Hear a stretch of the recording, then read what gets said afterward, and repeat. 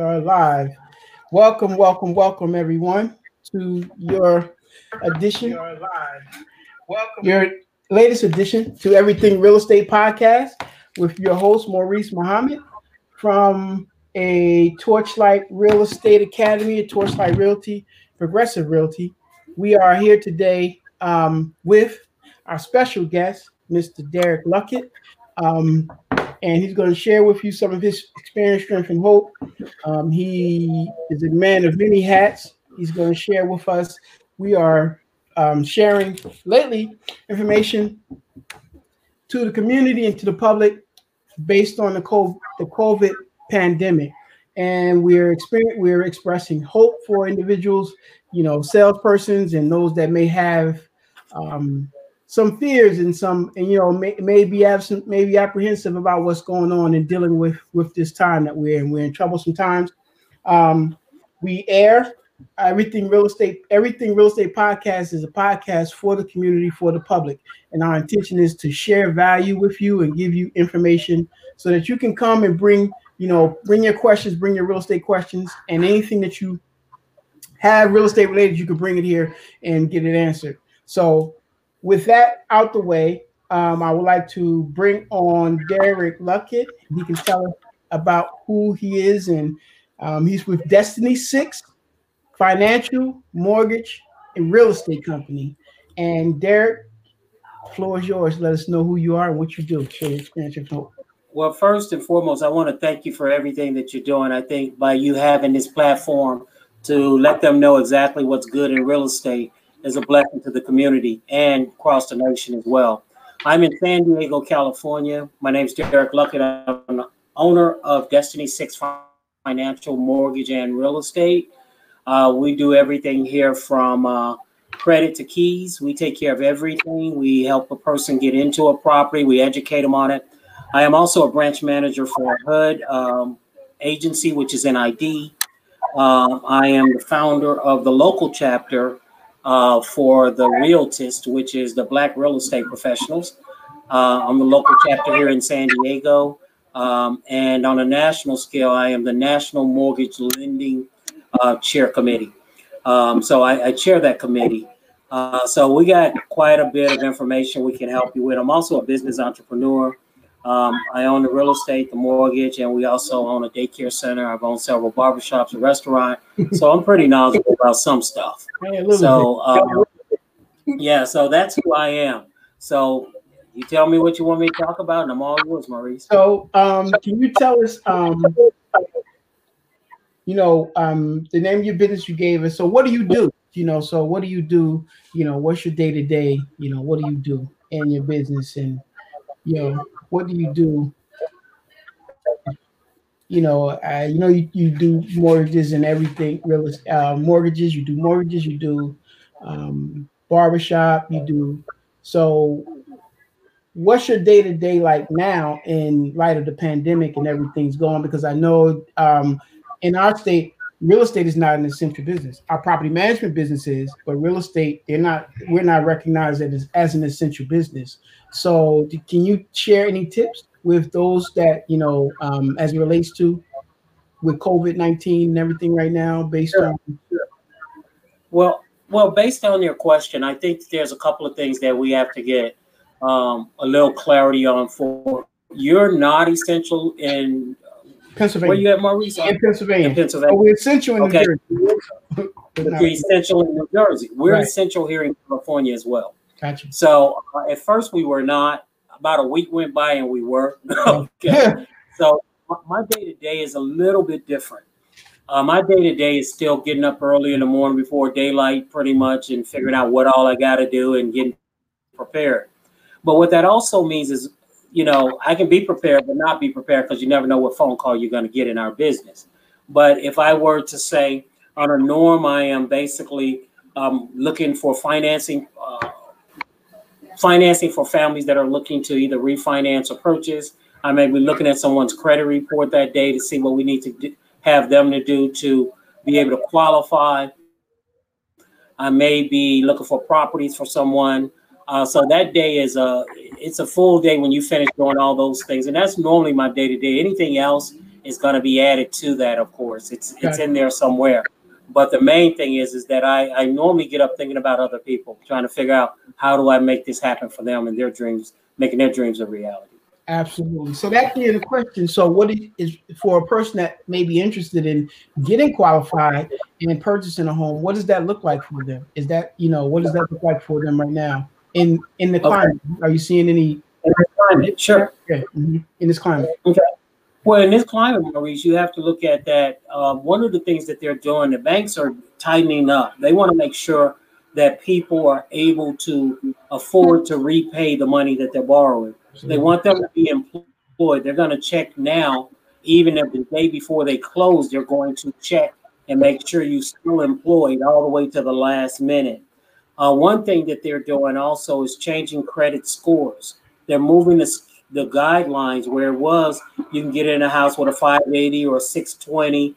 Now, some of the major banks, such as Wells Fargo, Chase, they're moving scores now to 700. You got to be over 700. Some of them are eliminating the down payment assistance programs and saying you got to come in with 20% down. So that's going to rule out a huge population of people. And that population, most of those people will look like you and I, because it's hard for us to come up with that 20% down. So theoretically, it sounds good from them, from their side, I guess, to make sure that people are paying. But on our side, we have to look at it from the angle of how many Black homeowners will we be able to help get into properties because of that scoring model. Because we have the least, we earn the least amount of income.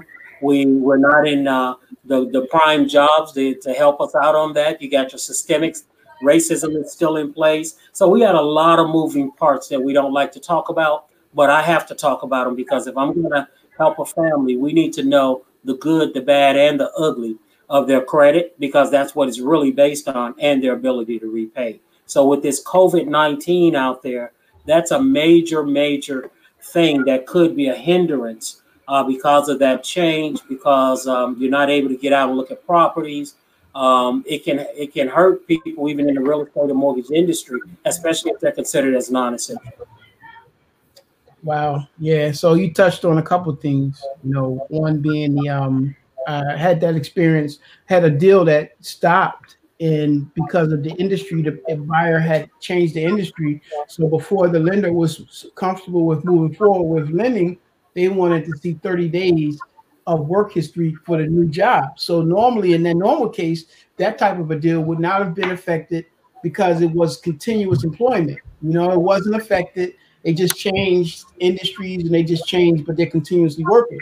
But now in this climate, specifically because of what's going on, the lender decided, well, not only are we're going to hold up the loan, we're going to wait and see. We need to see 30 days of consistency, that they're able to. So to your point, that's definitely affecting us here, in the same way. You mentioned systemic, racism relates to mortgages. We definitely know that. That's why we do, what we do.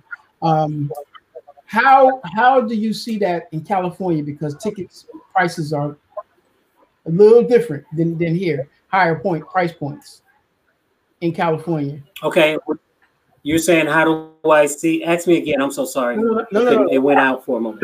So how do you see that affecting more on the mortgage side? Because you're in a unique position. You do mortgages and real estate. So how do you see that affecting us as Black and brown as it relates to mortgages? Well, as I stated, it's going to be a little bit more difficult, and especially out here because different counties have a different price points as to how high they'll go on the property values, not meaning on loan amounts. So some of those loan amounts are already restricted. San Diego, the average price of a home out here, the median price is about $600,000. That is the median price for a home. So that makes it that much more difficult for people to be able to buy and afford a home out here. So we have to come up with different ways. And some of those ways can be good and utilized everywhere because we're in such a high price point area. One of the things that I've talked to some families about doing is to create a family plan Maybe two of you can live together and buy a property. Take the equity off of that property later on and split up and go buy your own individuals, but you start earning some equity right away. So we have to come up with different ways. Make it a partnership agreement so that you can write it off. Both of you can write the interest off on your taxes, and share all together. In the equity, the cost of it, the management of it. You learn how to manage a home. Then you turn around and go your separate ways because you can split that equity at that point, and then you can do your own thing. But we have to get a little bit more creative. Are we having problems here on getting folks in homes? We do, because of the affordability, because there's a different thing. One is housing affordability, and the other one is affordable housing. We have both of those issues. So yes, we have issues. Yes, we try to work through them. And yes, we have to be a little bit more creative when it comes to some of these folks getting in homes. So what do you see as creative financing strategies and tips that you see that in your area? Because you mentioned a valid point that they could work every day, not only will work there, but they can work in other places. So creative financing tips or financing scenarios that work, that you see working to make home ownership a reality. Okay, well, one of the things is pretty much what I just shared with you. Let's say a mother and daughter, they already live together. They're renting together. Both of them are already renting together, or maybe you have someone. Let me use. I'm gonna say stick with the mother and daughter, but here was the situation. The daughter lived in Texas. The mother lived in San Diego. Mother was renting a property. The daughter fell off of a ladder. She injured herself. She had a brain injury. The mother inherited the daughter, bringing her in to take care of her, to help her with her stuff. So they're both now renters they're renting a house. So what I did was had a conversation with them, because the mother had not owned the house she was renting, as I stated, and they ended up buying a house together. They both moved in. Her son moved in to help them both out. The mother is 74 years old. The daughter's 50 years old. And her son is 26 years old. So we got 3 generations in one home. So I will say that was a plan that they didn't see. And the mother cried. She was so excited that she was able to buy her very first home at 74 years old. Wow. So those are the type of things that we're able to do if we strategize, if we figure it out, and we know we want ownership. Because ownership, again, that's generational wealth. Now it can go to the 50-year-old, it can go to the 26-year-old, and it can stay in that family if they strategize and do it the right way. But one of the main things I'll share with you, Maurice, is to make sure that everybody understands that they need to put it in a trust. The home needs to go into a trust. And that's something we don't talk about a lot. Absolutely. Because we don't understand it. We weren't educated by our parents, or our parents wasn't educated by theirs. But they have to take that property out of their name and put it in a trust. Because if it's not, then something happens. Then that house actually can go to the state for determination as to what needs to be done. Because now you got to take it to the probate courts. Right. Now the money is getting eaten up. The equity is getting eaten up. So that's one of the tips I will share. I think that's an important tip. Time. That's a valuable tip. So, yep. If I know you're not a trust attorney and that's not your business, but if you can share just a little bit more about what a trust is, Sure. Yes, sir. Well, the trust is essentially you speaking to say, and again, I'm not an attorney. It's just what I've seen it do. It prevents you from having to go to court. It tells your family. It's almost you speaking to your family from the grave. Because it's the conversation you never had with someone. You're saying, if something happens to me, I bank at this bank. Here's the account numbers. If I worked at this job, I have a 401k. Make sure you get my 401k. Make sure you do this. And it leaves them the legal right to do that, because you're going to leave an heir in charge. Someone who you know is responsible. You may raise all your kids the same, or the parent may raise all the kids the same, but it doesn't mean they're all have that same level of responsibility or that same level of business. So you have to figure out who's the most reliable, who would follow your wishes to a T, and make sure that the other children get what they have entitled to them, inherited to them from your words that you leave documented. The house should be in there. Your bank account should be in there. Your retirement should be in there. Even if you have paid off vehicles, that too should be in there. So now you're given instruction as to what needs to be done from the grave. Now, if they don't have that, then the state steps in and they name an administrator. They'll say this person shows the burden of proof that he or she was entitled to be in charge, and here's why. But then you got the battle amongst the kids. You know, at that point, everybody's fighting to be in charge of the state.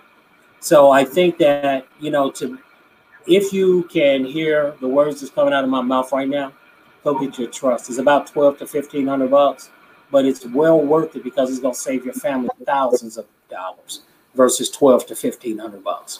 Wow, valuable. Thank you for that. So now, for those that might say, well, what about a will? You know, if I do a will, you know, can I do a will? Or, you know, is a trust better? What's the difference between a trust and a will? Or if Well, a will is what you were willing to do, in a sense. That's the way I see it. This is what I wanted to do. But a will can be contested. Gotcha. A will can be contested by anyone. So the stronger one that I've seen work, and I'm only speaking off of experience of what I've seen work. I have not seen a will work. What I have seen work is the trust. And most of my clients, I always advise them on it, whether they take my advice or not. I advise them on it. I ask them right off the bat, who's your most responsible child, to make sure that this is distributed possible, the way it should be. Or they can be you can name two. If you want two people to be successor trustees, you can name that. But bottom line is that if you don't plan on passing that property down, that property, you can name in there all property, but you have to be precise when it comes to your home. You have to say, I want this property located at this address with this parcel number named in the trust. So if it's not, it doesn't mean all property, you know, because that's a big to do. And then they're still fighting over it. Nice. Good stuff. So it's safe to say that in the will, this is what I'm willing to do. But in the trust, you can trust that this is what I'm going to do.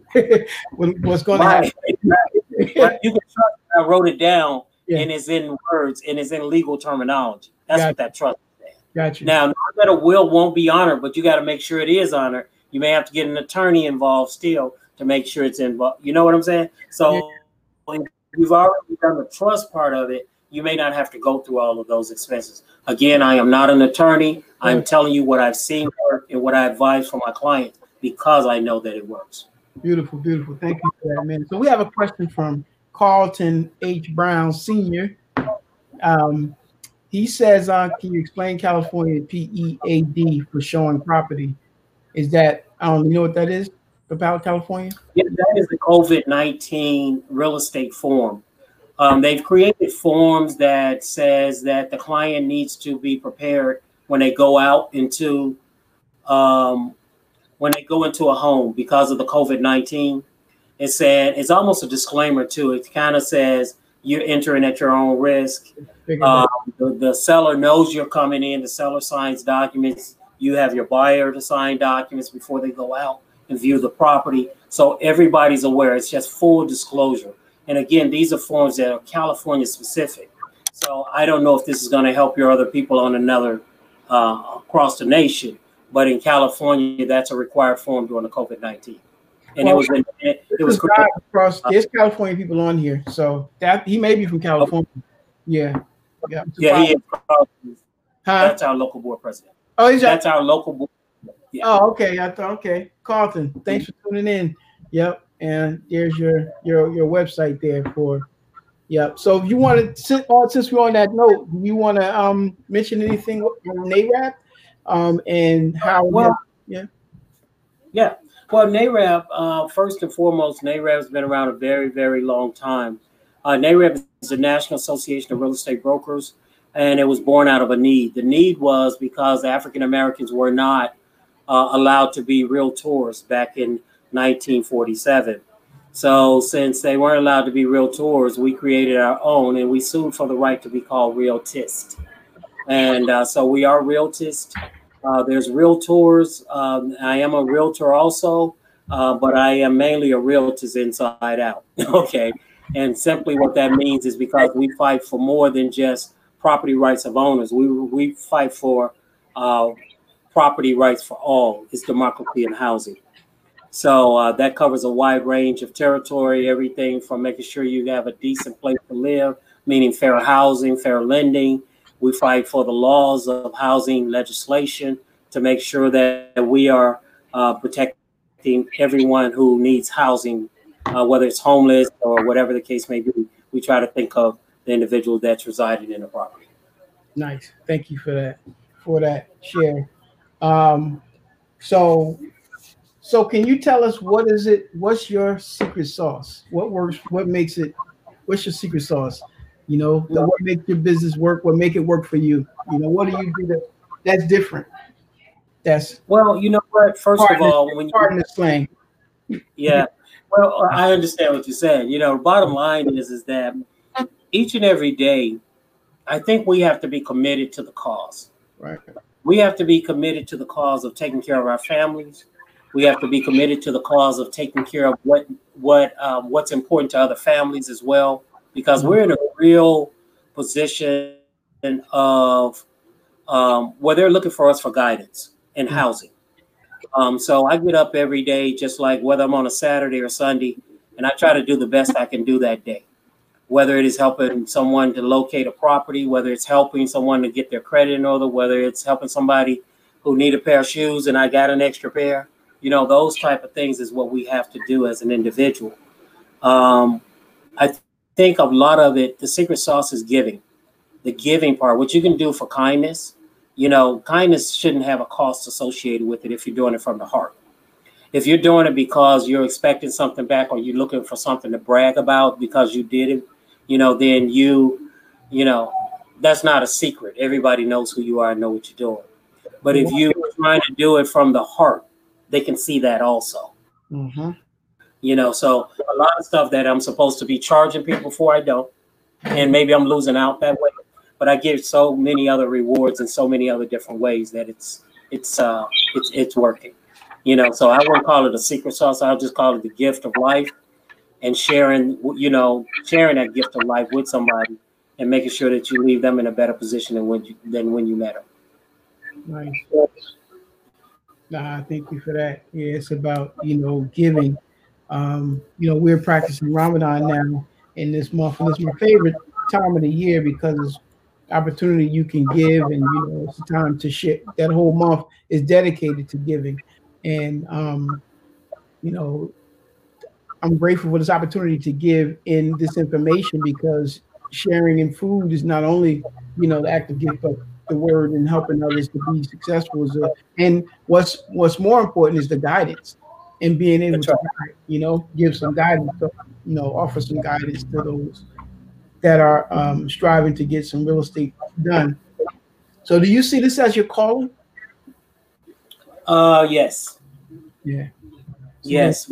I just to give you some heads up, I guess I was getting prepared and didn't know it because I grew up in Chicago. Wow. And I was an insurance agent in Chicago for many years. And that's why I started off in the sales business. And I was working in the projects. I had all of the projects for my area. I was selling life insurance and collecting the insurance premiums. So I was blessed to never get robbed. I was blessed to never have any issues while I was there. And I had some guardian angels to help look over me to make sure I wasn't getting robbed, get mugged. Because every day I was walking with $2,000-$3,000 in my pocket of collection premiums. Wow. So the mothers inside of the projects helped to watch over me. And it humbled me to people because I found a lot of good people in bad situations. Yeah. And so, I think this is my calling because if not, God would have changed my direction a long time ago. And I'm still in the people business 30 plus years later. So I think this is my calling. Thanks for that. What would you like your legacy to be? Well, I think I would like for my legacy to be for my children to be able to, whatever I leave them behind, to be worthy to them so that they can continue on and live on and live a good, comfortable life. My son has been working with me for about 15 years. He works here in the office with me on a daily basis. That's a blessing to me to see him in it. I have a couple of daughters that are doing their own thing. One's an attorney. I have altogether, I raised a total of 6 boys and 2 girls, because I also raised my brother's 4 sons when they were young. I raised them to be men that they are. So I look at my legacy is my kids, all of them. My legacy is my strength and wisdom that I get every day that I try to give to them. Mm-hmm. And I think that's my true legacy right there. I'm done. I got a lovely wife too that I've been married to about 37 years. Beautiful. So I couldn't do any of that without her. So That's my.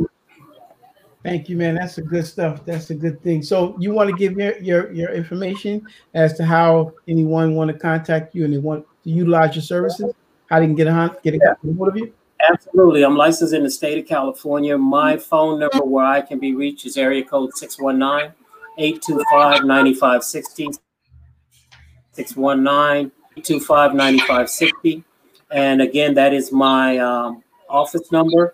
My email address is Destiny6Financial. That's DESTINY 6 spelled out SIX Financial @gmail.com. Destiny6Financial @gmail.com. Thank you for that, sir. And I just wanted to ask you one question. As individuals and we're, in uncertain times, do you have any tips? You've been, a serial entrepreneur. You've been doing this for a long time. Do you have any tips that you could provide for those that may be having to start over right now, or just don't know what to do, or in a place where, hey, my job, they're not sure if the job is coming back and they have to start over. Any suggestions that you can offer, Yes. for someone that? Yes. I would say, Maurice, that's a great question, and no one's asked that question, but I always say find your talent. Work on something you already know. Don't try to reinvent the wheel, because the idea is to get back and get up and running right away. But first, establish who you are. Nice. Establish who you are in business. Meaning, are you gonna be doing? If you're gonna be self-employed, are you gonna be using your own social security number? Or are you gonna get your federal tax ID number so that it can have its own ID? Or are you going to be independent contractor? Either way, you want to have some type of business format going. So if you are interested in becoming a business owner, the first thing I would look at is what's my strengths? What's my strengths? And build on those strengths. You don't have time to reinvent the wheel. You got to get paid. So go off what you know. Mm-hmm. And I would say, even if you're not, I'm not going to say if you're not legal yet, but if you know how to do it and make money, make your money and pay for your licensing, get your right requirements in place, but you got to do what you have to do to get started. It's not easy, and no one ever gave me a roadmap to how to open up my businesses. I learned through the School of Hard Knocks. I probably got 3 degrees in it, okay, because there's none of it I went to school for. Mm-hmm. But you live, you learn, you pay for your education, and I think I've paid enough. So it's all good. But what I would encourage anybody to do, if you have a dream of being a business owner, don't dream about it. Make it happen. Nice. It can be done. Thank you for that, man. Thank you for your time, and I appreciate you taking the time out, sharing your experience, strength, and hope. And we're hoping that I know that that our listeners will be able to get something out of what you shared. I know I've taken away some things from it as we're, doing some things, as we're looking to do more things and create this podcast to go and be able to assist those that can utilize it and benefit from it. So I want to thank you for your time. We have about 60 seconds. Well, a minute left, 2 minutes. Would you like to share any parting words? Yes, I would like to say thank you so much for having me, Maurice. I would be welcome to come back anytime. No, I'd be grateful. I'd be grateful if you asked me back again. Good, I will. Is that as much information as we can give to the communities in which we work in, the Yes. better off it is. Yes. It's better for them, and it's better for you too. Yeah. You are very knowledgeable, very educated, very smart. So they should be calling you on your end. Call me on my end. Right. We'll have national thing covered, okay? Right. But if there's anything that I can ever do to help to be informative, I'm here for you. Appreciate you, man. Appreciate you. Thank you so much. Thank you for having me. Yes, sir. God bless. And we are, yeah, good.